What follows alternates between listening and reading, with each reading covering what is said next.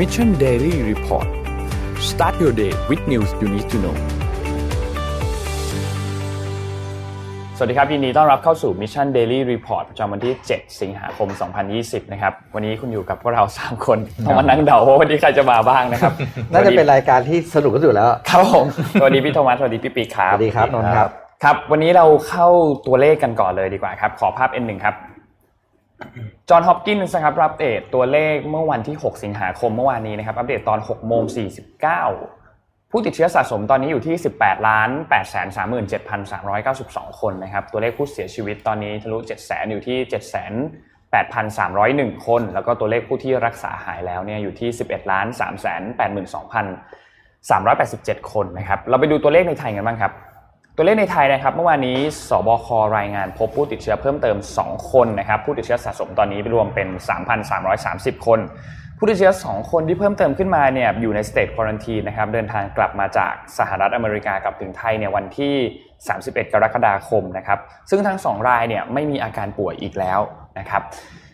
ผู้เสียชีวิตยังคงอยู่ที่เดิมนะครับ58คนไม่มีเพิ่มเติมนะครับแล้วก็ผู้ที่รักษาหายแล้วเมื่อวานนี้เพิ่มมา4คนนั่นเท่ากับว่ามี124คนที่กำลังรักษาตัวอยู่ที่โรงพยาบาลนะครับทั้ง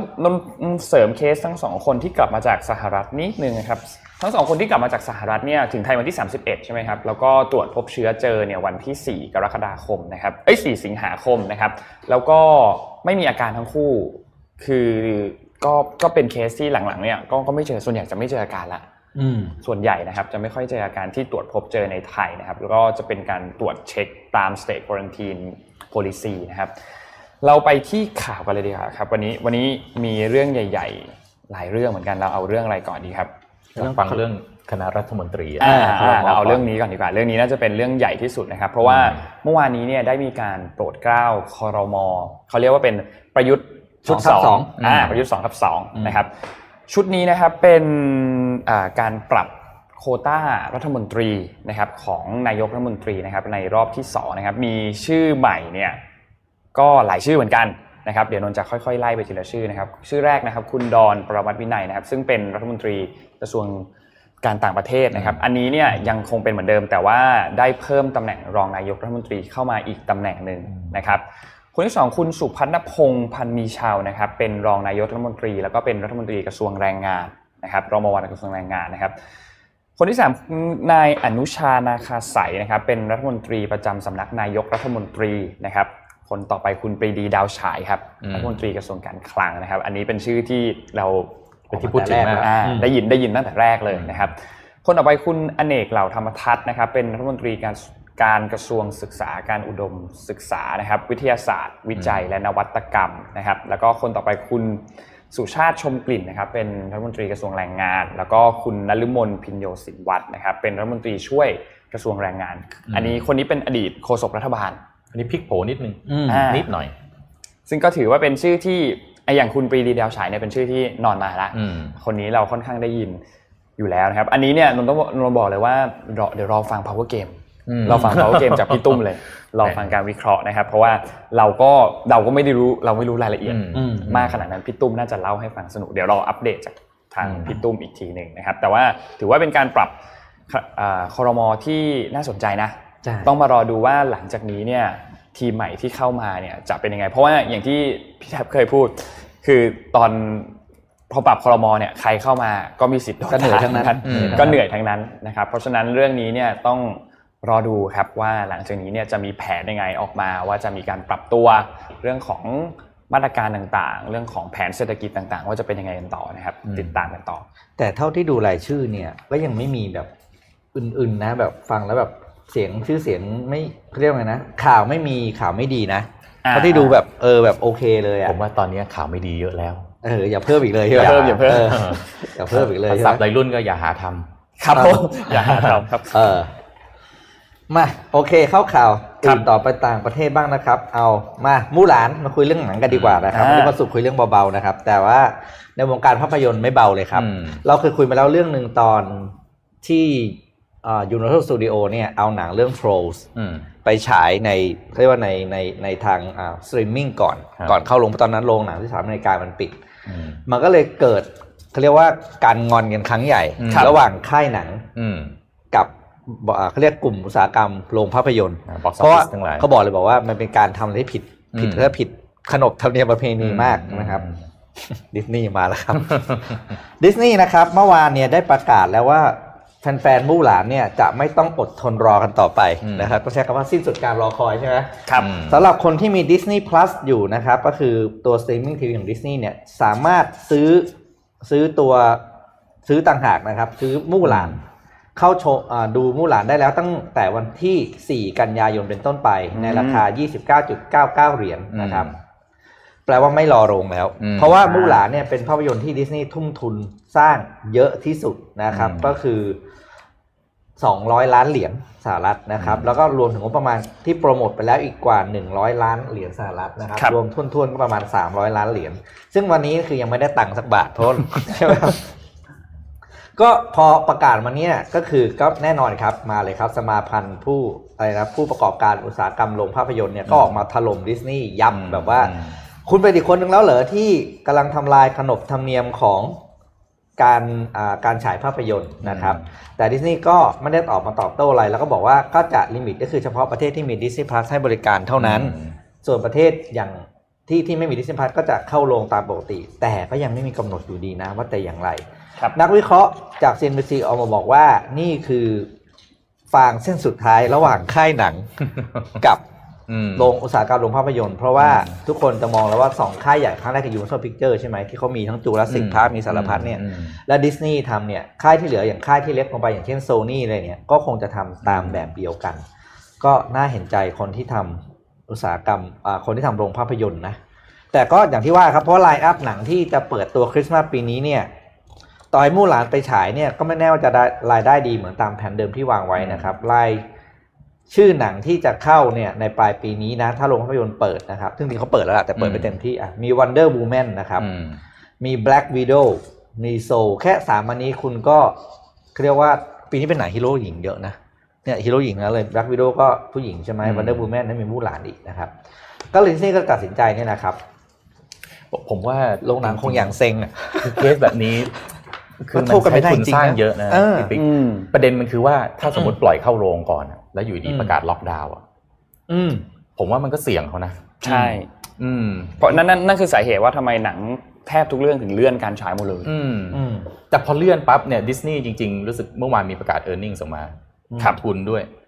ถูกไหมใช่เพราะธีมพาร์คเขาปิดไปตั้งนานใช่ใช่ผมว่ามันกลืนไม่เข้าคายไม่ออกนะจริงดิสนีย์ก็อาจจะ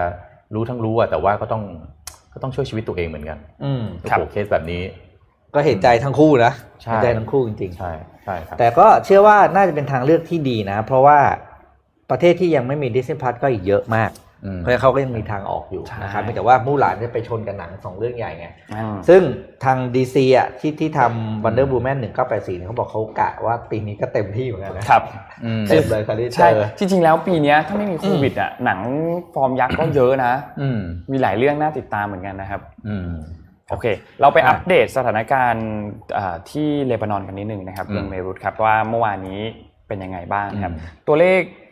ผู้เสียชีวิตตอนนี้เนี่ยนะครับที่นนเห็นเนี่ยคือตัวเลขผู้บาดเจ็บเนี่ยตอนนี้ทะลุ 5,000 ไปแล้ว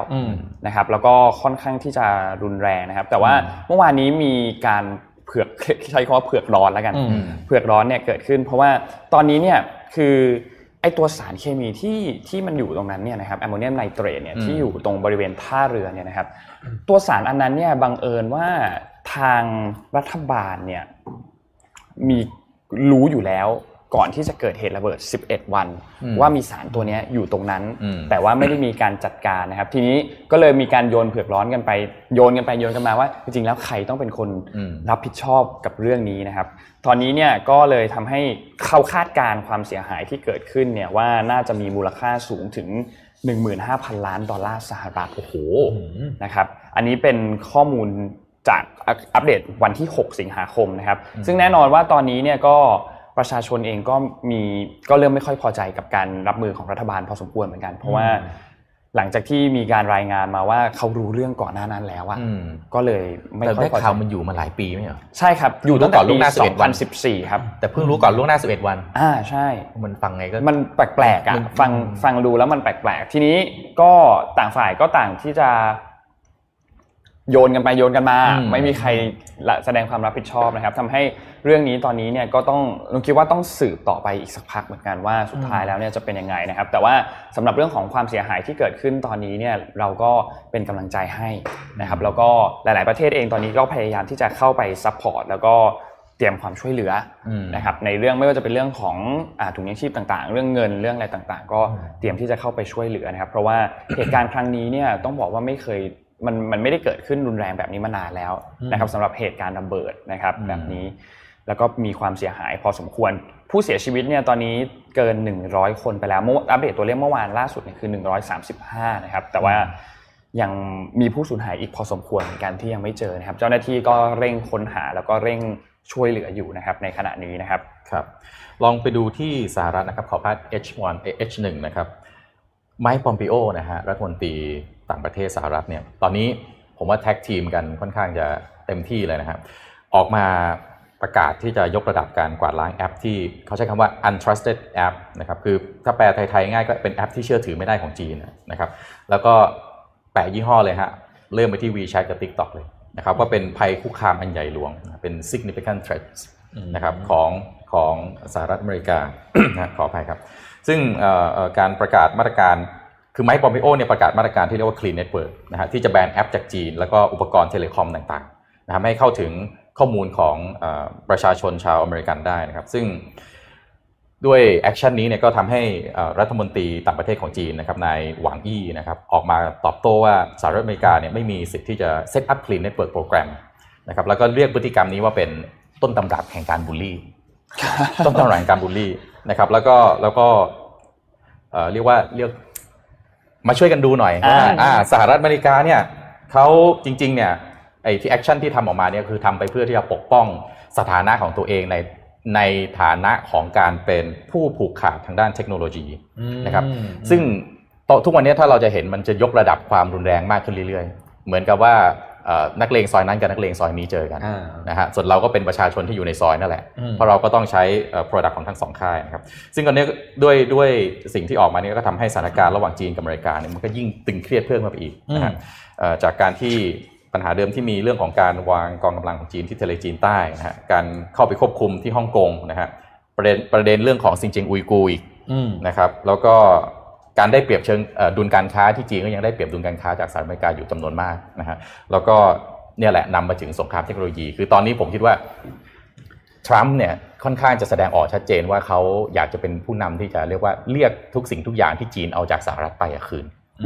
เพราะว่าผมว่าน่าจะเป็นแอคชั่นเดียวที่จะทำให้เขาเนี่ยพอที่จะดึงคะแนนเสียงครับเพราะว่าอย่างอื่นเนี่ยลำบากนะยิ่งถ้าเข้าไปดูโพลตอนนี้นี่ผมว่ามันเดี๋ยวนนมีโพลให้ดูด้วยเดี๋ยวมีโพลให้ดูครับผมว่าตอนนี้สหรัฐอเมริกาทรัมป์เนี่ยจุดอื่นหาเล่นไม่ได้เลยเล่นจีนอย่างเดียวใช่แล้วก็พยายามดึงเรื่องของ nationalism ดึงเรื่องของการที่เขาจะกอบกู้อเมริกากลับมาอะไรประมาณนั้นซึ่งก็ต้องรอดูมันก็จะว่าสนุกก็สนุกนะแต่ว่าเสียวก็เสียวเพราะว่าถ้ามันยกระดับมากขึ้นเรื่อยๆแล้วมันเป็นความรุนแรงที่มันอาจจะควบคุมไม่ได้เนี่ยน่ากลัวเพราะไม่ถอยทั้งคู่ใช่มันมาถึงจุดที่ถอยไม่ได้ไงใช่นะครับมีอีกข่าวนึงกรณีต่อเนื่องของโทมัสเลยนะครับมาภาพร้านอาหารจำชื่อภาพไม่ได้ละภาพอะไรไม่รู้นี่นะครับภาพนี้เป็นภาพที่มาจากAsian Nikkei Review นะครับก็คือปกติเนี่ยจีนเนี่ยเขาจะมีรายการโทรทัศน์รายการหนึ่งนะครับซึ่งเป็นรายการที่ต้องบอกว่าคนเฝ้ารอดูเลยนะครับเพราะปีนึงออกอากาศครั้งเดียวนะครับชื่อรายการว่า315 Night Show นะครับออกอากาศทาง CCTV นะครับ CCTV ก็คือสถานีของรัฐนะรายการนี้ครับ จุดประสงค์ก็คือเป็นรายการที่ผมใช้คำว่าเรียกร้องสิทธิผู้บริโภคแล้วกันคือคอนเทนต์ของรายการเนี่ยต้องบอกว่าแบรนด์ที่ออกแบรนด์ต่างๆหรือธุรกิจที่ไปออกในรายการนี้มี2ขั้วครับคือเกิดเลยกระตายไปเลย ซึ่งส่วนใหญ่เป็นอย่างหลังหรือเปล่านะครับคือเกิดไปเลยคือเป็นเพราะมันเป็นรายการที่เหมือนกับเป็นรายการที่ consumer review ให้ออกมาให้ข้อมูลกับผู้บริโภคว่ารายการนี้จะบอกว่าสินค้าตัวไหนน่าใช้หรือไม่น่าใช้แล้วคุณคิดดูว่าถ้าคุณเป็นดูนันดิสที่รายการบอกว่าไม่น่าใช้เนี่ยเกิดขึ้นอะไรจะเกิดขึ้นเป็นอินฟลูเอนเซอร์ระดับประเทศและรัฐบาลจีนพูดอะไรประชาชนก็เชื่ออยู่แล้วในภาพนี้คือมันเกิดกรณีขึ้นครับว่าผมเล่าย้อนไปนิดนึงก่อนว่าเมื่อปี2014นะคือ4ปีมาแล้วเนี่ยแมคโดนัลด์นะครับเคยถูกร้องเรียน ว่าเอาอาหารเขาเรียกว่านะวัตถุดิบที่ไม่สะอาดหมดอายุเนี่ยมาจำหน่ายผู้บริโภคปี 2014 นะครับปีนี้รายการนี้ทำเรื่องเดียวกันแต่เป็นเบอร์เกอร์คิงว่าแต่เนื้อหารายการคืออย่างนี้ครับเจ้าหน้าที่ของรัฐบาลไปสุ่มตรวจนะสุ่มตรวจร้านเบอร์เกอร์คิงเป็นร้านแรกว่ามีไอ้กรณีแบบเดียวกันกับแมคโดนัลด์หรือเปล่าแต่ยังไม่พบบอกอยู่ในขั้นตอนการตรวจสอบนะครับและเจ้าจะตรวจสอบต่อไปกับแมคโดนัลด์และ KFC ด้วยแค่นี้แหละครับมันมีแต่ของกระสุนตกเลยครับก็นี่แหละครับอย่างที่ผมบอกคือมันต่อเดี๋ยวคุณนวัดคือว่ามันคือเรื่องของการเมืองคือเล่นเฉพาะแบรนด์ของสหรัฐอเมริกาทั้งนั้นนะครับและแค่นี้แหละครับหมู่บ้านกระสุนตกเลยครับเบอร์เกอร์คิงนี่คืออยู่ไม่ติดเลยแล้วก็บอกว่าทางเราเนี่ยก็ยังไม่ได้รับรายงานจากรัฐบาลจีนนะว่ามีความผิดปกติอะไรแต่เราจะเร่งรัดการตรวจสอบภายในของเราให้รัดกุมขึ้นเนี่ยครับสิ่งที่บอกคือตอนนี้คือฟาดงวงฟาดงาไปทุกวงการไม่ใช่เฉพาะแค่แอปพลิเคชันหรือเทคโนโลยีนะครับธุรกิจธรรมดาที่สุดอย่างร้านอาหารเนี่ยก็ถูกดึงเข้ามาเป็นเกมการเมืองไปแล้วด้วยนะครับยืนยันนะครับผมพูดว่ายังไม่พบสิ่งผิดปกติใดๆนะครับโดยเจ้าที่รัฐเนี่ยเขาบอกเขาส่งเจ้าที่ไปตรวจร้าน5 สาขาที่เมืองหนานฉางนะครับในรัฐเจียงสีถ้าผมอ่านผิดขอโทษด้วยนะครับภาษาจีนนะครับแล้วก็ไม่มีอะไรผิดปกติแต่อย่างใด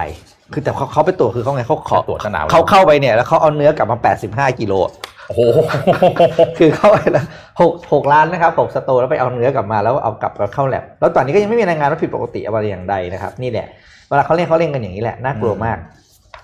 ผมคิดภาพว่าสมมติกำลังจะคิดว่าถ้าสมมติไทยมีแบบเนี้ย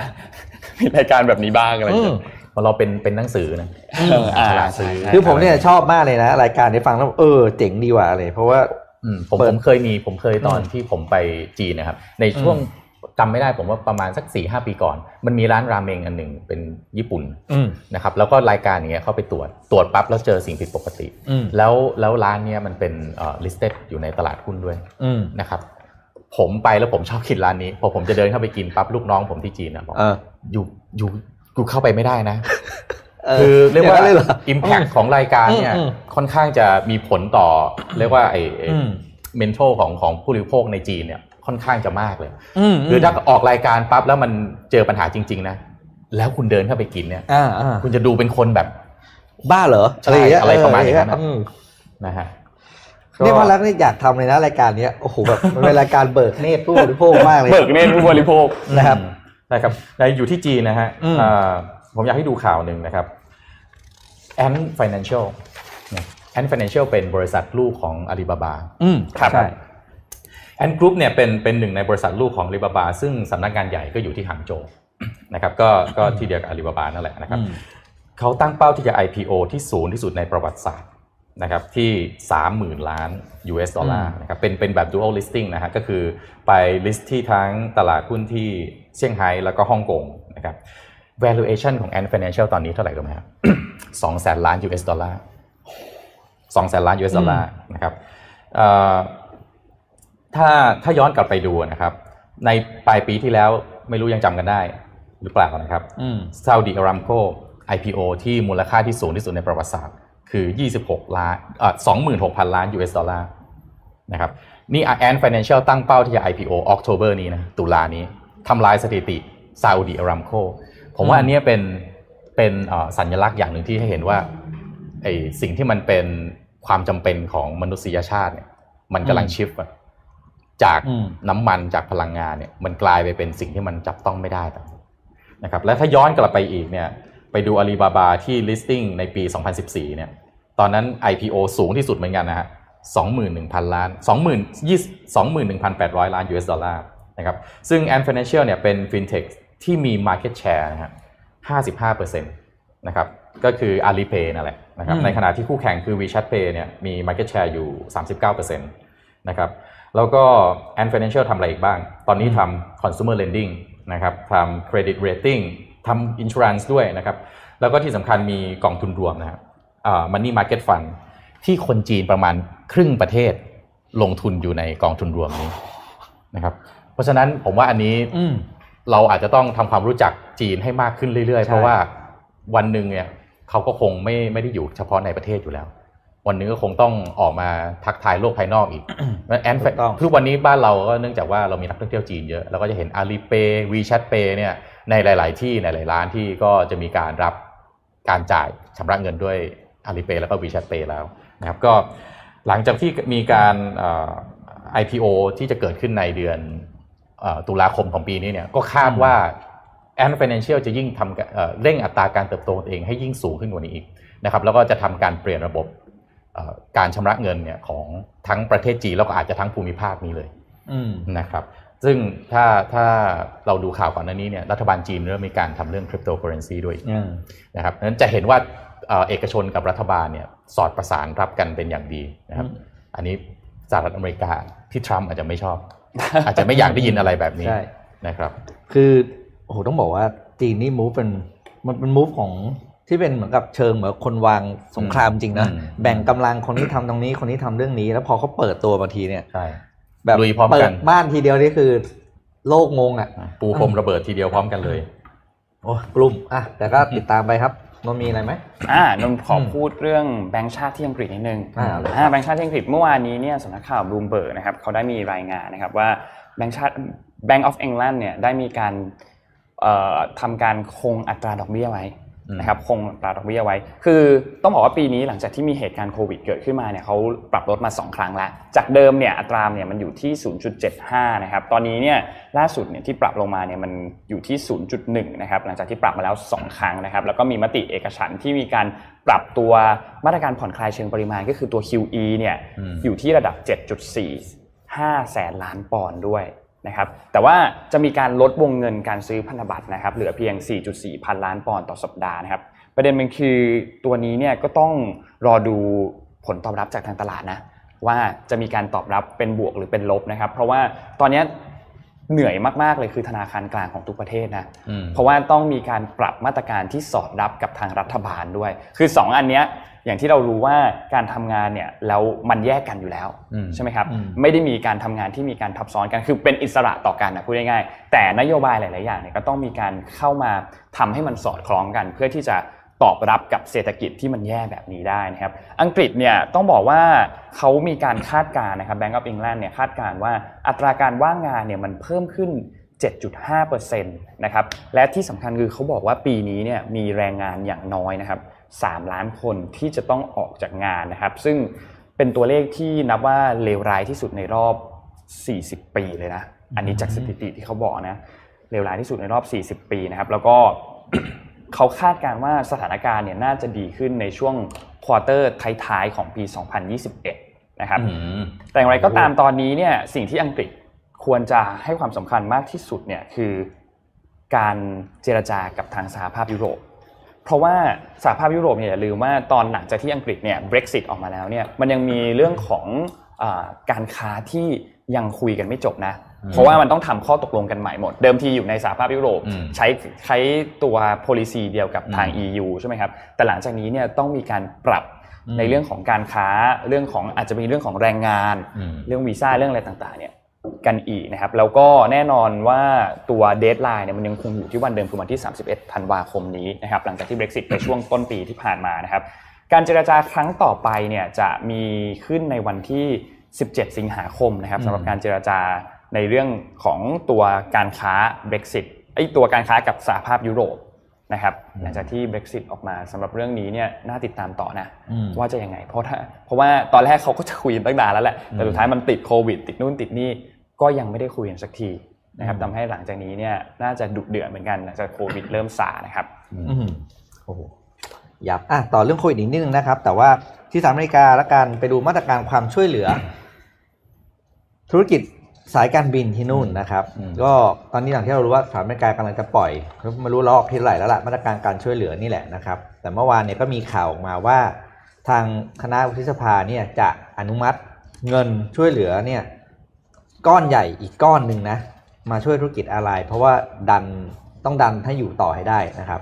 คือมาตรการช่วยเหลือรัฐบาลเนี่ยออกมาแล้วรอบนึงซึ่งมาตรการช่วงนั้นเนี่ยเหมือนกับให้การไม่ให้เกิดการเลิกจ้างงานของธุร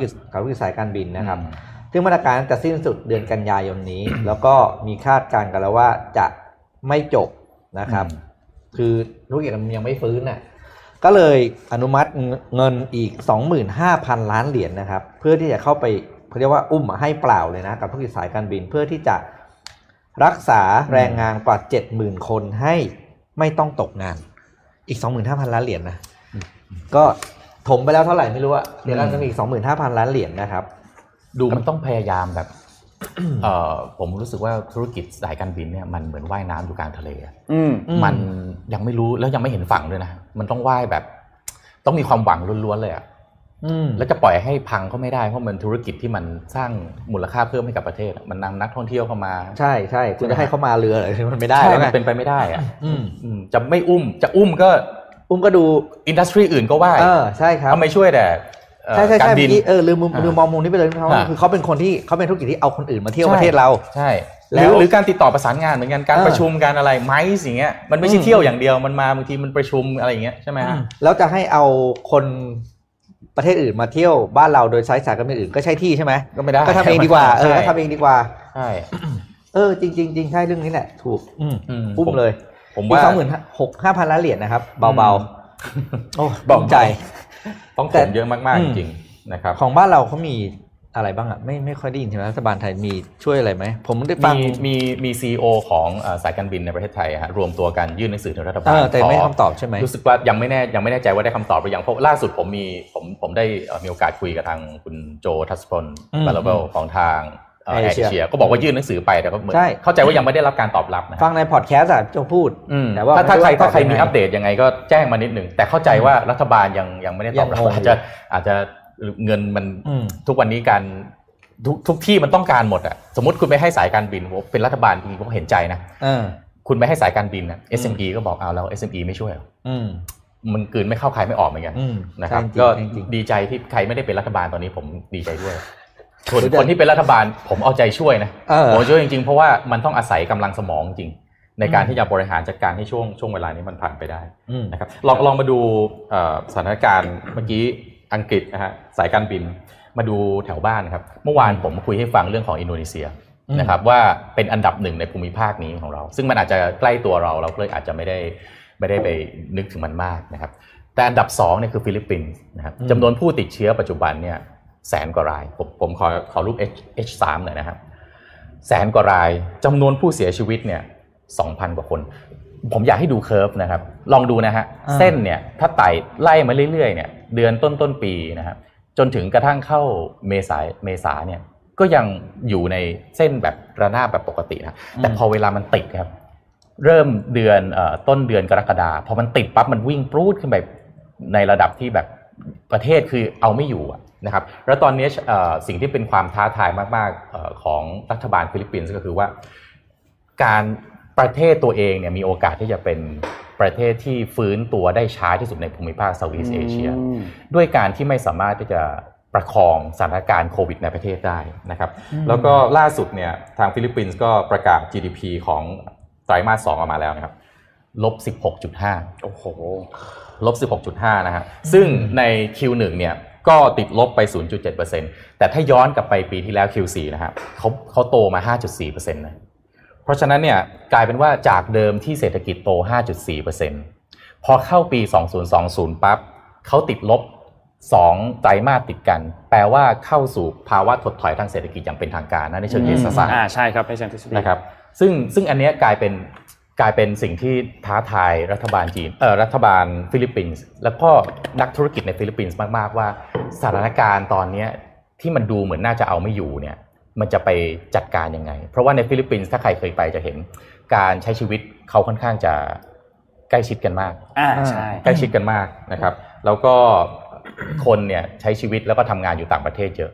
นะครับนั่นนี้แหละผมว่ามันเป็นสิ่งที่มันก็จะไม่ให้กลับมาก็ลำบากกลับมาจะดูแลยังไงก็เป็นเรื่องที่ต้องแบบค่อนข้างท้าทายแล้วถ้าไปไล่ดูนะครับภาคอุตสาหกรรมการผลิตติดลบ 21.3% นะครับการก่อสร้างติดลบ 33.5% นะครับคมนาคมการขนส่งและการจัดเก็บสินค้าเนี่ย 59.2% นะครับมีอย่างเดียวที่โตแบบเดียวกับประเทศไทยเลยนะครับคือการใช้จ่ายภาครัฐนะครับโตขึ้น 22.1%แบบเดียวผมว่าประเทศในเซาท์อีสต์เอเชียรูปแบบเป็นแบบนี้หมดคำถามก็คือว่าใครจะฟื้นก่อนกัน พอฟื้นปั๊บแล้วจะวิ่งได้ก่อนผมว่าอันนี้ฟื้นก่อนกันถ้าเราก็เห็นใจเพื่อนบ้านนะแต่ว่าตอนนี้เราเองในประเทศไทยเราคงต้องมองตัวเราเองด้วยว่าเราต้องเตรียมความพร้อมยังไงที่ถ้าวันหนึ่งที่วัคซีนออกมาแล้วเนี่ยเราจะต้องวิ่งให้เร็วที่สุดเพราะว่าเพื่อนบ้านหลังจากเศรษฐกิจเข้าสู่สถานการณ์ที่เศรษฐกิจถดถอยแล้วปั๊บเนี่ยไม่มีใครยอมอยู่เฉยแน่นอนอยู่แล้วทุกคนจะต้องพยายามปัดฝุ่นลุกขึ้นมาปัดฝุ่นแล้วก็วิ่งให้เร็วที่สุดประเทศไทยก็เป็นอันนี้เป็นความท้าทายของประเทศไทยเสริมพี่โทมัสนิดนึงคือตอนนี้ตัวเลขผู้ติดเชื้อที่ฟิลิปปินส์เนี่ยอยู่ที่ประมาณ 120,000 คนนะครับแต่ที่สำคัญก็คือมันมีการตอนก่อนหน้านี้เนี่ยที่เขาประกาศล็อกดาวน์กันเนี่ยใช่ไหมครับเขาประกาศล็อกดาวน์กันช่วงกลางเดือนมีนาคมแล้วก็เริ่มปลดล็อกดาวน์กันเนี่ยในช่วงเดือนพฤษภาคมนะครับในช่วงปลายเดือนพฤษภาคมแต่ว่าอย่างที่เห็นว่าตัวเลขผู้ติดเชื้อมันมีการระบาดขึ้นมาในระลอกที่2นะครับแล้วทำให้เขาต้องมีการนำตัวมาตรการการล็อกดาวน์เนี่ยกลับมาอีกครั้งนึงซึ่งมาตรการการล็อกดาวน์ที่กลับมาอีกครั้งนึงเนี่ยมันเข้มข้นกว่าเดิมเยอะมากๆล็อกหนักเลยทีนี้ล็อกหนักเลยนะครับรอบนี้เพราะว่าเขาเริ่มกลับมาล็อกดาวน์เนี่ยในล่าสุดก็คือในสัปดาห์นี้เป็นสัปดาห์แรกนะครับแล้วก็ตัวเลขอย่างที่พี่โทมัสบอกเลยครับว่าตัวเลขของเขาเนี่ยยังค่อนข้างหนักมากๆนะครับสำหรับตัวเลขทางเศรษฐกิจต่างๆเพราะฉะนั้นตอนนี้เนี่ยถ้านับใน Southeast Asia เนี่ยต้องบอกว่าฟิลิปปินส์เนี่ยแซงอินโดละผมว่าน่าห่วงสุดน่าห่วงกว่าอินโดด้วยใช่แซงอินโดแล้วนะครับสำหรับสถานการณ์ที่ค่อนข้างหนักในตอนนี้นะครับฟิลิปปินส์นี่ถ้าพูดจริงคือไลฟ์สไตล์เหมือนคนเม็กซิโกนะคือแบบเจอกันนี่ต้องกอดต้องชิดต้องอะไรคือสไตล์นั่นแหละพิธีเคาเจอร์ก็เป็นแบบนั้นจริงเพราะฉะนั้นคือคุณไม่ต้องห่วงการติมันง่ายอยู่แล้วครับแล้วคุณใช้พฤติกรรมแบบนั้นอ่ะไม่รู้เรื่องการใส่หน้ากากเขาใส่ไหมนะแต่ว่าเห็นตัวเลขเขาก็ดูน่าเป็นลองไปไหมครับพี่ปิ๊กลองไปดูจะดีเหรอนั่นตอนนี้ไม่น่าเวิร์กตอนนี้เลยเหรอโอเค7:30วันนี้แฟนประจำทำต่อจากนนนี่เครียดนะเนี่ยเยอะมากนะฮะทำต่อจากนนนี่เครียดนะเนี่ยนะครับวันนี้มึงเคยเบิร์นเอาท์ไหมมีแน่นอนผมว่ามีทุกคนอยู่ที่ว่าเบิร์นเอาท์เลเวลไหนผมนี่ก็ช่วงนี้ไม่ได้เขียนเพจประมาณ3 วันแล้วที่เห็นเพจโพสต์นั่นน่ะตั้งไว้ตั้งหลายวันแล้วล่ะคือบางช่วงมันก็จะจิตตกครับเบิร์นเอาท์ก็เลยไปหาบทความนี้มาคือ how to recover from burn out นะครับ 5 steps to get back on track อันนี้เป็นบทความที่อยู่ใน Paymo นะครับก็เป็นเว็บไซต์นึงที่อ่านเกี่ยวกับเรื่องของอะไรนะเขาเรียกจะเป็นเรื่อง financial นะเขาเรียกว่า personal finance เป็นอันนี้นะครับเขาบอกว่าข้อต่อไปครับ burn out คืออะไรครับ burn out นี่จริงๆมันเป็นอาการอันนึงนะที่เกี่ยวกับเขาใช้คำว่า clinical attitude ก็คือทัศนคติในการที่เรามองอะไรอย่างใดอย่างหนึ่งนะครับโดยถ้าคุณมีอาการ1 ใน 3ในอะไรburn out มี3ประเภทนะครับมี3 level ด้วยกันอันแรกคือ burn out ในเรื่องของส่วนตัวนะครับอัน2คือ burn out เกี่ยวกับเรื่องที่เกี่ยวกับการทำงานนะครับแล้วก็อันที่3คือ client related burn out คือคนอื่นในการที่เกี่ยวข้องกับชาวบ้านเขาเนี่ยนะ burn out นี่แปลง่ายคือแปลว่า hopelessนะครับคือการสิ้นหวังในสิ่งที่เรากำลังทำอยู่หรืองานที่เรากำลังทำไม่ว่าจะเป็นเรื่องทั้งงานและเรื่องส่วนตัวนะครับภาพต่อไปครับถ้าคุณมีอาการ1ในลิสต์ทั้ง10ข้อต่อไปนี้ทางขวานะครับแปลว่าคุณมีภาวะเบิร์นเอาท์แล้วนะครับก็คือหมดแรงในการทำงานนะครับก็คืออย่างแรกเหนื่อยตลอดเวลานะครับแล้วก็ไม่ขาดความสนใจหรือกระตือรือร้นในตัวงานที่เรากำลังทำอยู่ครับแต่ก็เลิกไม่ได้นะครับคือเขาบางคนคือไม่อยากทำคือเลิกได้เลยไงแต่ถ้าอย่างทุกคนทำงานแล้วเบื่อในหน้าที่การงานเนี่ยคุณลาออกไม่ได้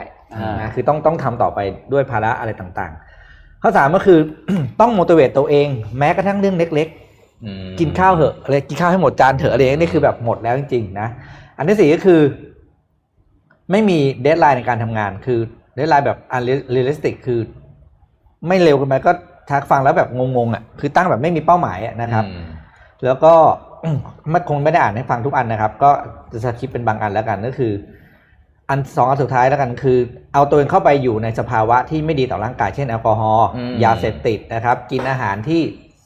เพิ่มความเครียดที่ผมพูดเช่นของทอดของมันต่างๆนะครับแล้วก็มีการตั้งคำถามกับตัวเองบ่อยๆแม้ว่าจะเป็นเรื่องธรรมดามากก็คือเรื่องงานเราทำไมต่อไปทำไปเพื่ออะไรคำถามแบบนี้คือทำไปเพื่ออะไรวะไม่รู้อะไรอย่างเงี้ยนะครับนี่คือสภาวะที่คุณอยู่ในการเบิร์นเอาท์ข้อต่อไปนะครับคุณไม่แน่ใจคุณไปทำเทสอันนี้มันมีเบิร์นเอาท์เซลฟ์เทสนะคุณเข้าไปทำได้นะครับใช้เวลาประมาณ15 นาทีแต่เป็น15 นาทีที่คุ้มค่ามากนะครับเดี๋ยวผมจะแปะลิงก์ไว้ให้นะครับ แต่ว่าคุณเซิร์ชคำนี้แหละ burn out self test are you at risk เนี่ยมันจะมีเว็บให้คุณเข้าไปทำได้เลยนะครับแล้วมันจะให้คะแนนคุณออกมาว่าคุณน่ะมีสภาวะ burn out อยู่หรือเปล่าใช่ไหมครับภาพต่อไปครับอันนี้เราจะมา recover ตัวเองจากสภาวะ burn out กันนะครับข้อแรกนะครับ ภาพต่อไปให้เขาเรียกว่า take regular break ก็คือให้จัดช่วงเวลาทำงานแล้วเบรกเป็นช่วงเวลาที่ work ที่สุดสำหรับผมก็คือ25-5นั่งโต๊ะ25ทีลุกไปเดิน5นาทีบางคนอาจจะ20-10นะครับอันนี้แล้วแต่คนนะครับอันนี้คือจำเป็นมากก็บอกเลยว่าการเบรกสั้นก็คือการลุกจากโต๊ะทำงานและบางครั้งเราจำเป็นจะต้องมีการเบรกยาวๆก็คือใช้วันหยุดเวลาพักร้อนเนี่ยใช้ไปเถอะอย่าไปอะไรนะเขาเรียกอย่าไปหวงหรืออย่าไปอายที่จะขอเจ้านายว่าวันนี้ขอลาพักร้อนนะครับเบรก 11 โมงไปกินข้าวเที่ยงแล้วกลับมาทำงานอีกทีบ่าย 2ได้ไหมครับพี่อันนี้โอเคถ้าเขาเบิร์นนะคุณเข้าใจเขาหน่อย นานๆทีแต่ว่าถ้าเจอคนที่มีอาการอย่างเงี้ยให้เรียกมาคุยแต่ไม่ใช่เรียกมาสอบนะเฮ้ยเป็นอะไรพักนอนนั่นไม่พักลงไปทานข้าวนานๆมีอะไรไหมติดอะไรหรือเปล่าอยากหาเพื่อนทานไหมเดี๋ยวพี่ไปทานเป็นเพื่อนพี่เลี้ยงข้าวอะไรอย่างเงี้ยเขาจะรู้สึกว่าเราให้ความสนใจกับเขานี่ให้สังเกตนะครับวิธีที่2นะครับก็คือถ้าต่อไปครับก็คือให้คอนโทรลการใช้ไอ้เจ้าโทรศัพท์มือถือนี่แหละเพราะว่ามันสิ่งที่ทำให้เรารู้สึกว่าหมกมุ่นอยู่กับเรื่องอื่นแล้วกลายเป็นว่างานการทำไม่เสร็จพองานไม่เสร็จมันยิ่งเครียดนะครับก็คือให้ปิดโนติทุกประเภทเลยนะครับนี่คือการขั้นตอนออกจากเบิร์นเอาท์อันนึงคือสำคัญมากเลยนะคือไม่เอาตัวเองไปยุ่งกับเรื่องอื่นที่ไม่เกิดประโยชน์นะครับข้อ3ก็คือ learn to say no นะครับถ้าคุณอยากจะหลุดพ้นจากสภาวะเบิร์นเอาท์นะครับให้รู้จักปฏิเสธโดยเฉพาะงานที่เป็นงานเพิ่มหรืองานงอกคืออย่ารับมาทำเพิ่มเพราะว่า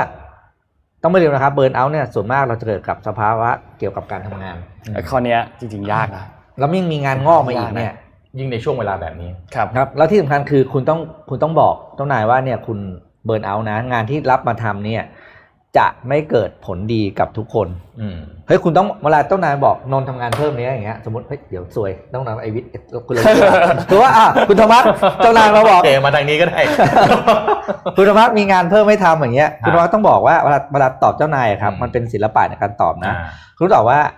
อย่างเงี้ยผมบอกคุณธรรมะมีงานเพิ่มคุณจะตอบไงช่วงนี้เมีย3ลูก10ผมลำบากใจจริงๆสมมุตินะฮะสมมุตินะครับครับผมถ้าตอบอย่างเงี้ยคุณ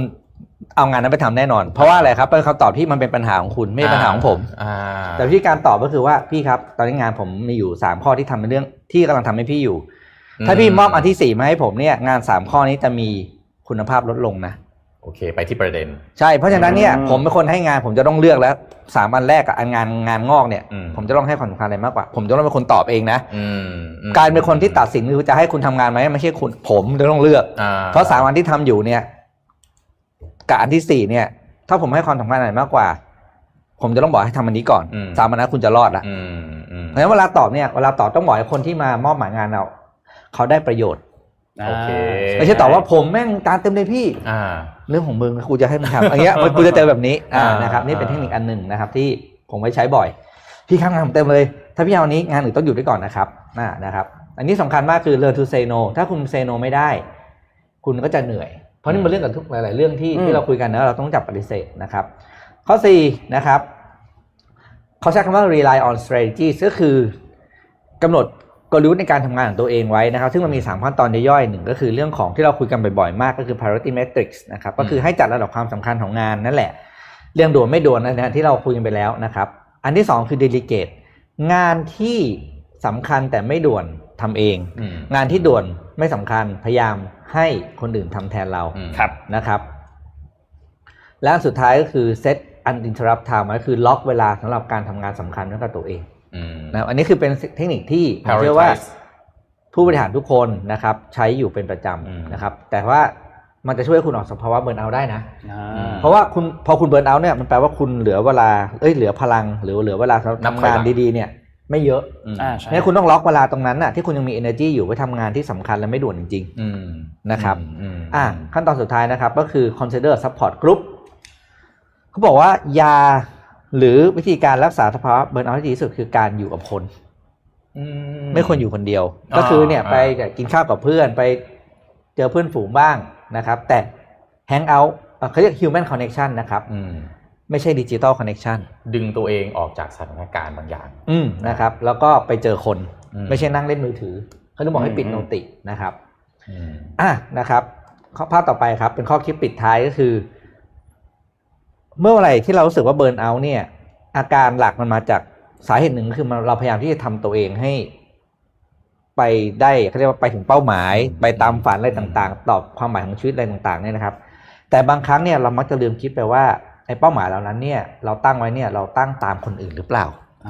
หรือเราตั้งตามสิ่งเรียกร้องที่เป็นอะไรวะเขาเรียกแค่สังคมกระแสอะไรอย่างเงี้ยนะครับเพราะฉะนั้นเนี่ยเขาบอกเลยว่า when you get burned out เนี่ย is a perfect time to reassess yourself คือเนี่ยเป็นเวลาที่ดีที่สุดที่คุณจะต้องกลับมาคุยกับตัวเองว่าเฮ้ยไอ้ที่เราพยายามดิ้นรนทำอะไรมากมายหลายอย่างจนเราเบิร์นเอาท์เนี่ยสุดท้ายมันใช่คำตอบที่เราต้องการหรือเปล่านะครับให้พยายามหาคำตอบกับตัวเองนะครับอย่าพาตัวเองไปถึงจุดที่คนอื่นเขาเรียกว่า take for granted อ่ะก็คือแบบคนอื่นเขายัดให้เราหรือว่าเราคิดไปเองว่ามันดีนะครับของอย่างที่มันดีที่สุดจริงๆแต่ว่ามันอาจจะไม่เหมาะกับเราแล้วก็อาจจะลดเป้าหมายลงมามั่งก็ได้นะครับเท่าสุดท้ายก็คือเขาบอกให้เนี่ย next time burn out hits นะครับ take step back นะครับเพื่อที่จะค้นหาคำตอบตัวเองทิ้งท้ายไว้กับประโยคสั้นๆในภาพสุดท้ายนะครับก็คือตอบตัวเองให้ได้ว่าเรา work to live หรือ live to work นะครับก็เป็นข้อคิดจากช่วง 7:30 วันนี้นะครับผมแชร์หน่อยนะคือเรื่องเบิร์นเอาท์เนี่ยคือผมเป็นพนักงานบริษัทมาก่อนครับผมพูดตรงๆผมเห็นคนเบิร์นเอาท์มาเยอะมากๆตลอดชีวิตการทำงานใช่แล้วก็พอผมมาทำธุรกิจเนี่ยก็เห็นเพื่อนที่ทำธุรกิจด้วยกันนะอยู่ในสภาวะเบิร์นเอาท์ก็หลายคนโดยเฉพาะถ้าอยู่ในอุตสาหกรรมที่มันแบบซันเซ็ตแต่ว่าสิ่งผมอยากแชร์เป็นอย่างนี้ครับคือเบิร์นเอาท์เนี่ยมันไม่ใช่เรื่องแปลกคือถ้าเราเบิร์นเอาท์ไม่ได้หมายความว่าเราผิดนะทุกคนมันเบิร์นเอาท์ได้หมดประเด็นคือเบิร์นเอาท์เลเวลไหนถ้ามันเป็นเบิร์นเอาท์ที่มันเกิดขึ้นเป็นครั้ง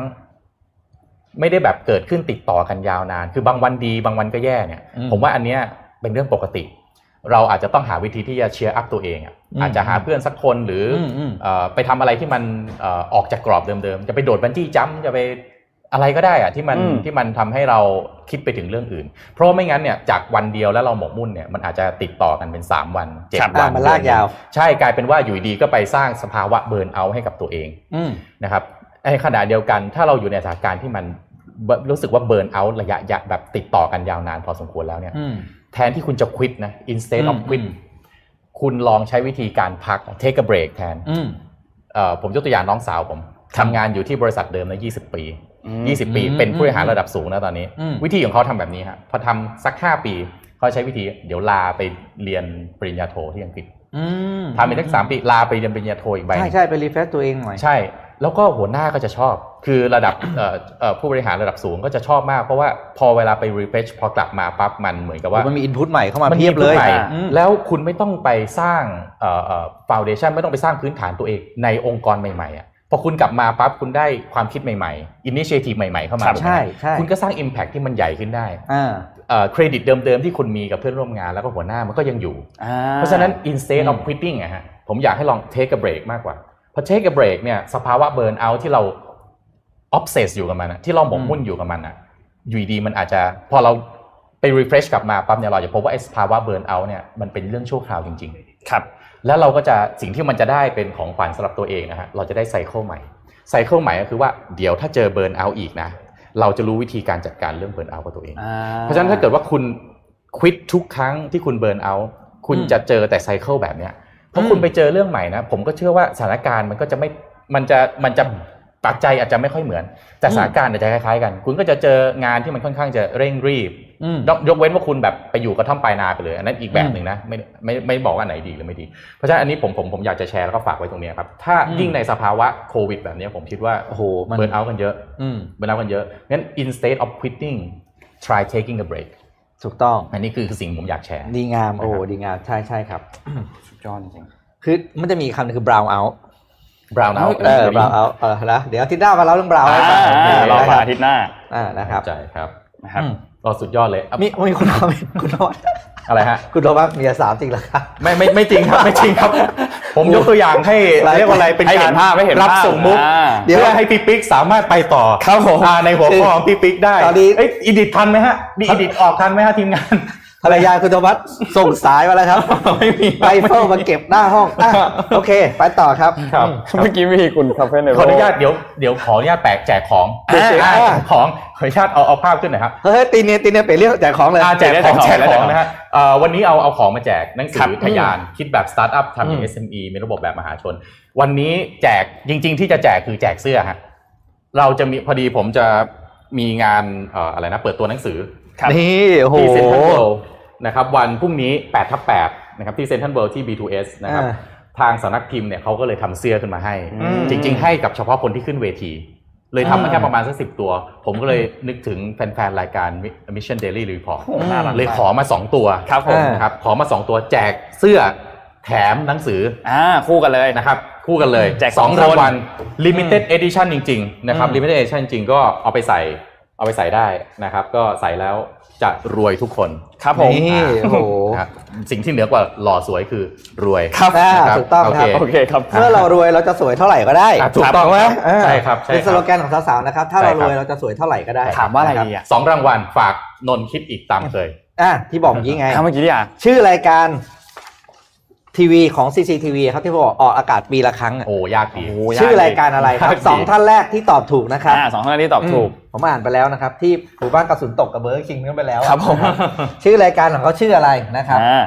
โอเคมารอดูกันครับ2 คนแรกที่ตอบถูกนะครับแล้วเราไปที่ข่าวกันต่อเลยระหว่างทุกคนกำลังปั่นป่วนตอบกันอยู่วันนี้แจกหนักมากครับทั้งเสื้อและหนังสือนะครับโอ้โหเราไปช่วงทรัมป์ประจำวันกันดีกว่าทรัมป์ประจำวันนะครับคืออย่างนี้ก่อนหน้านี้เนี่ยที่ทรัมป์เขาออกมาพูดแล้วก็ออกมาทวีตด้วยบอกว่าจริงๆแล้วทุกรัฐเนี่ยควรจะกลับมาเปิดโรงเรียนได้แล้วเพราะว่าเด็กเนี่ยเขาใช้คำพูดว่าเด็กเนี่ยจริงๆแล้วแทบจะแบบ almost immune to coronavirus คือแทบจะมีภูมิคุ้มกันแบบภูมิคุ้มกันกับโคโรนาไวรัสแล้วเพราะว่าในทางสถิติเนี่ยต้องบอกว่าเด็กถ้าเทียบกับผู้ใหญ่แล้วเนี่ยมีโอกาสติดเชื้อน้อยกว่าตัวเลขอัตราการติดเชื้อน้อยกว่าในทางสถิติแต่ถ้าพูดจริงๆแล้วเนี่ยมันก็ใครก็ติดได้ทั้งนั้นเพราะว่าเด็กก็ไม่ได้มีภูมิคุ้มกันอยู่แล้วนะครับถ้าพูดในเชิงวิทยาศาสตร์จริงๆเนี่ย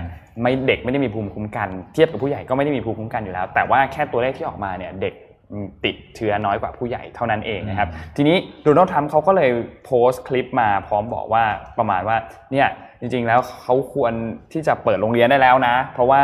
จะได้ให้เศรษฐกิจเนี่ยมันกลับมาดำเนินต่อได้การเปิดโรงเรียนมันก็ทำให้ทุกๆอย่างมันเริ่มรันต่อพูดง่ายๆทีนี้ Twitter กับ Facebook ครับแบนเลยครับแบนครับแบนโพสต์อันนี้นะครับเขาเราก็บอกว่าเป็นการ misinformation คือเป็นการทำให้เกิด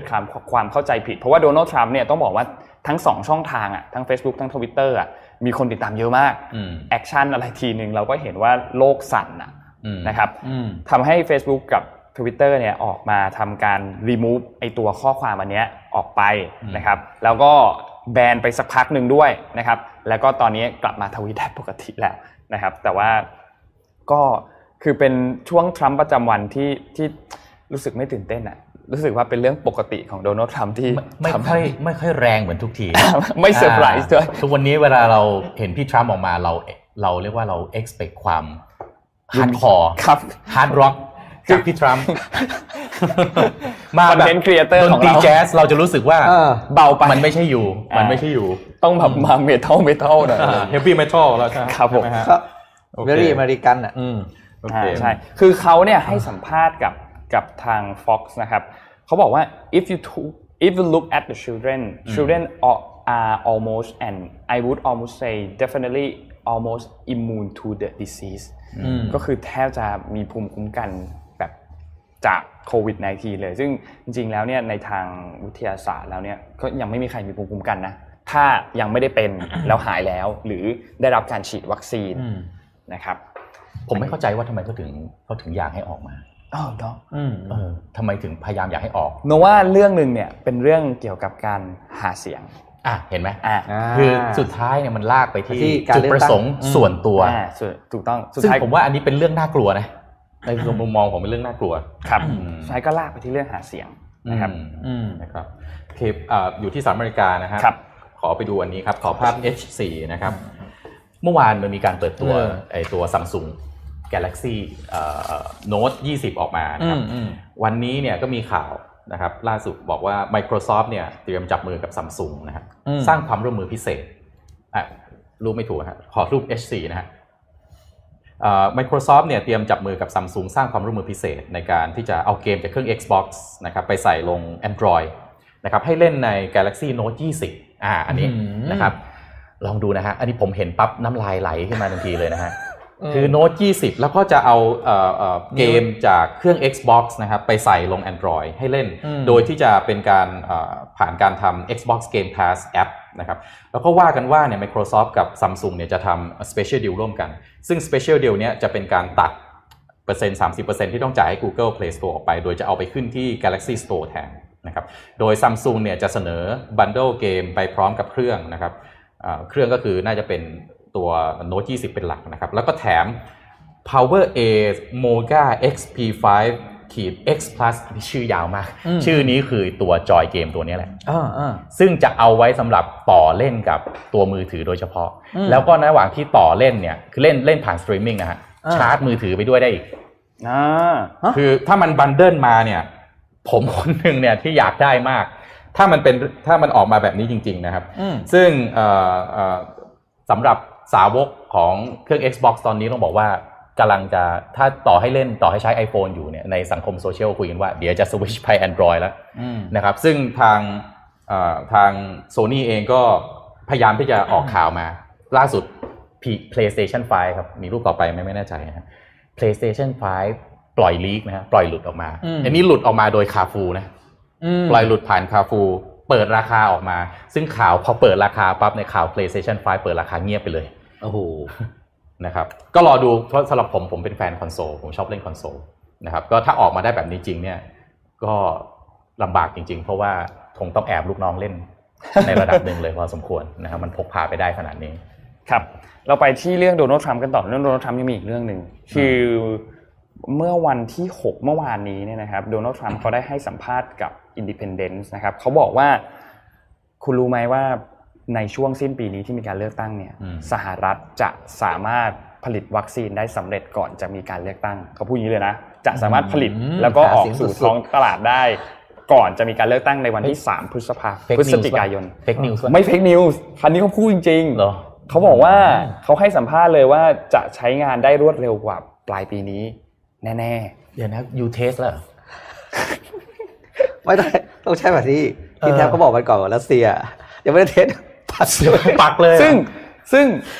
งทรัมป์ครั้งนี้ก็ออกมาแล้วก็บอกเขามั่นใจมากแต่แน่นอนว่าคนที่แย้งกับเขาก็ไม่ใช่ใครที่ไหนกันดร.เฟลซี่คู่รักของเขา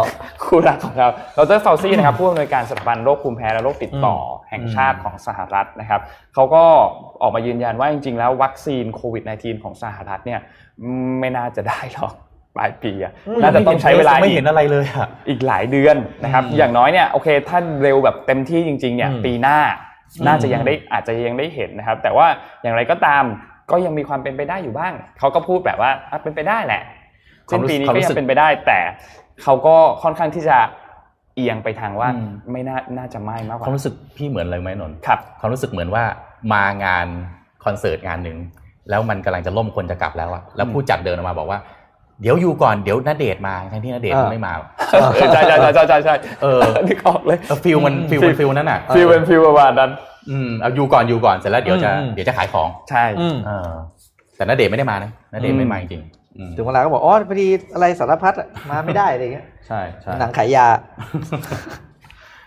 กลุ่มอยู่ที่สหรัฐอเมริกานะครับไปดูข่าวลูกพี่คนหนึ่งลูกพี่ผมคนนี้ลูกพี่ผม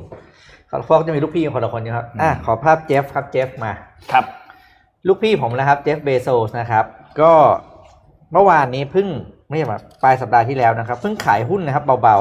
ๆขายหุ้น Amazon ออกมานะครับมูลค่านะครับ 3.1 พันล้านเหรียญสหรัฐเบาๆนะครับขายหุ้นออกมานะครับขายทีซื้อแบงก์ประเทศไทยได้เลยนะครับเขาขายหุ้นของเขาในส่วนที่เขาถืออยู่นะครับออกมาแต่รวมแล้วทั้งปีเนี่ยนะครับเจฟเบโซขายหุ้นมาแล้ว3รอบนะครับขายรวมออกมาแล้ว 7.2 พันล้านเหรียญสหรัฐนะครับแต่ขายมาแล้วเนี่ยก็ยังคงมีมูลค่ามีหุ้นเหลืออยู่อีก54ล้านหุ้นนะครับซึ่งรวมกันแล้วก็ประมาณ 170,000 ล้านเหรียญสหรัฐโอ้ซีด นะครับมันเยอะขนาดนี้เขาเยอะจริงๆครับจริงถามว่าขายไปทำอะไรก็เอาไปทำโปรเจกต์ที่เราเล่าให้ฟังเมื่อวันก่อนก็คือ Satellite ก็คือเอาเงินตัวเองเนี่ยแหละครับออกมาปลุกปั้นโครงการ Blue Origin หรือโครงการที่จะปล่อยดาวเทียมสหรัฐดาวเทียมขึ้นในท้องฟ้านะครับ 3,200 ดวงนะครับพวกนี้เขาใช้เงินตัวเองเขาไม่กวนใครครับแล้วเขาปล่อยดาวเทียมเขาจัดเองน่ารักดีนะข่าวเขาแบบนะเขาอย่าลืมนะเจฟเฟอร์โซนมีเงินเหลืออีกนั่นแหละฮะที่บอกไปนะครับผมอ่านอีกรอบนะ 170,000 ล้านเหรียญสหรัฐนะครับแล้วก็ต้องบอกว่ายังปีนี้หุ้น Amazon ขึ้นมา 73% จากช่วงโควิดเขาก็เลยขายออกมาแบบขำๆพูดจำนวนปล่อยดาวเทียมเหมือนปล่อยโคมยี่เป่งบ้านเราอะคือแบบพูดแบบโอเคปล่อย 3,000 ดวงจะก็อาจจะแบบดูไม่กี่ตังค์ปล่อยโคมยี่เป่งทำไมมันดูแบบ3,000 ดวงชิวๆนะครับเขาปล่อยกันดีขนาดนี้โอ้ตายกุ้มใจลองดูที่ข่าวเทคโนโลยีครับผมคนเรียนลูกพี่ผมโอเครอบนี้ในคนเรียนลูกพี่ผม โอเคครับทำแต่ละอย่างนี่สุดทางเหมือนกันสุดทางเหมือนกันครับก็อยู่ที่ข่าวเทคโนโลยีก็เดี๋ยวขอรูป H5 หน่อยนะครับที่จีนเนี่ยมีการเปิดใช้โกดังเก็บสินค้าแบบไม่ใช่คนสำหรับสินค้าชิ้นใหญ่เป็นครั้งแรกนะครับคือถ้าย้อนกลับไปประมาณปี2ปีก่อนเนี่ยเราอาจจะจำได้ว่าจริงๆโกดังสินค้าแบบไม่ใช่คนเนี่ยมีมาได้ประมาณสัก 2-3 ปีแล้วโดยคนที่ใช้เป็นครั้งแรกนี่คือเป็นผู้เล่นในอุตสาหกรรมอีคอมเมิร์ซนะครับถ้าเราจำได้เนี่ยจะเป็นหุ่นยนต์ตัวไซส์ประมาณนี้ครับแล้วก็มายกแล้วก็วิ่งสลับกันไปสลับกันมาโดยใช้อัลกอริทึมในการเขียนนะครับซึ่งก่อนหน้านี้เนี่ยพอมีการเปิดใช้มาแล้วปั๊บเนี่ยเฉพาะสินค้าชิ้นเล็กแต่ครั้งนี้เนี่ยในจีนจะเป็นครั้งแรกที่เป็นสินค้าขนาดใหญ่อย่างตู้เย็นแล้วก็แอร์อย่างในภาพนะครับเพราะฉะนั้นแปลว่าต่อไปเนี่ยระบบการจัดส่งก็จะถูกพลิกโฉมไปอีกแบบนึงจากเดิมที่ต้องใช้คนแล้วก็ต้นทุนจะสูงพอมาเป็นออโตเมตปั๊บเนี่ยอย่างที่1ต่อไปเวลาถ้าพี่ปิ๊กซื้อตู้เย็นจากรอ3วันอาจจะสั่งเช้าได้เย็นใช่อาจจะสั่งเช้าได้เย็นนะครับแล้วก็ที่จีนเนี่ยก็คือใช้เทคโนโลยี 5G แล้วก็ AI นะครับผ่านการสร้างอัลกอริทึมบวกกับระบบ Visual Recognition คือหุ่นยนต์เนี่ยมันเก่งมากตรงที่ว่ามันใช้ภาพจับแล้วก็บอกได้เลยว่าสินค้าตัวนี้เป็นอะไรยี่ห้ออะไรนะครับแล้วก็ไม่ต้องมานั่งสแกนไม่ต้องมานั่งใช้มือคนแล้วนะครับซึ่งก่อนหน้านี้เนี่ย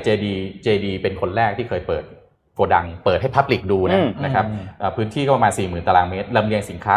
200,000 ชิ้นต่อวันและใช้หุ่นเป็นพันตัวซึ่งก็คาดว่าโกดังที่ไม่ใช้คนแบบนี้สำหรับสินค้าใหญ่ๆเนี่ยอาจจะมีไซส์ใหญ่ถึงประมาณสัก100,000 ตารางเมตรได้แต่ที่แน่ๆคือมันก็จะพลิกโฉมอุตสาหกรรมอีคอมเมิร์ซไปอีกรูปแบบหนึ่งเพราะฉะนั้นรีเทลกำลังจะชิฟขนาดใหญ่อีกครั้งหนึ่งจากเทคโนโลยีนี้นะครับคือฟิวเจอร์รีเทลเนี่ยเสริมคุณธรรมะได้หนึ่งมันไม่ได้มีเฉพาะแค่ส่วนหน้าร้านนะคือไม่ได้ส่วนที่แบบว่าเราจะซื้อด้วยมือถือ2กล้องไอ้ HoloLens อะไรเงี้ยมันนั่นคือแค่ส่วนด้านหน้า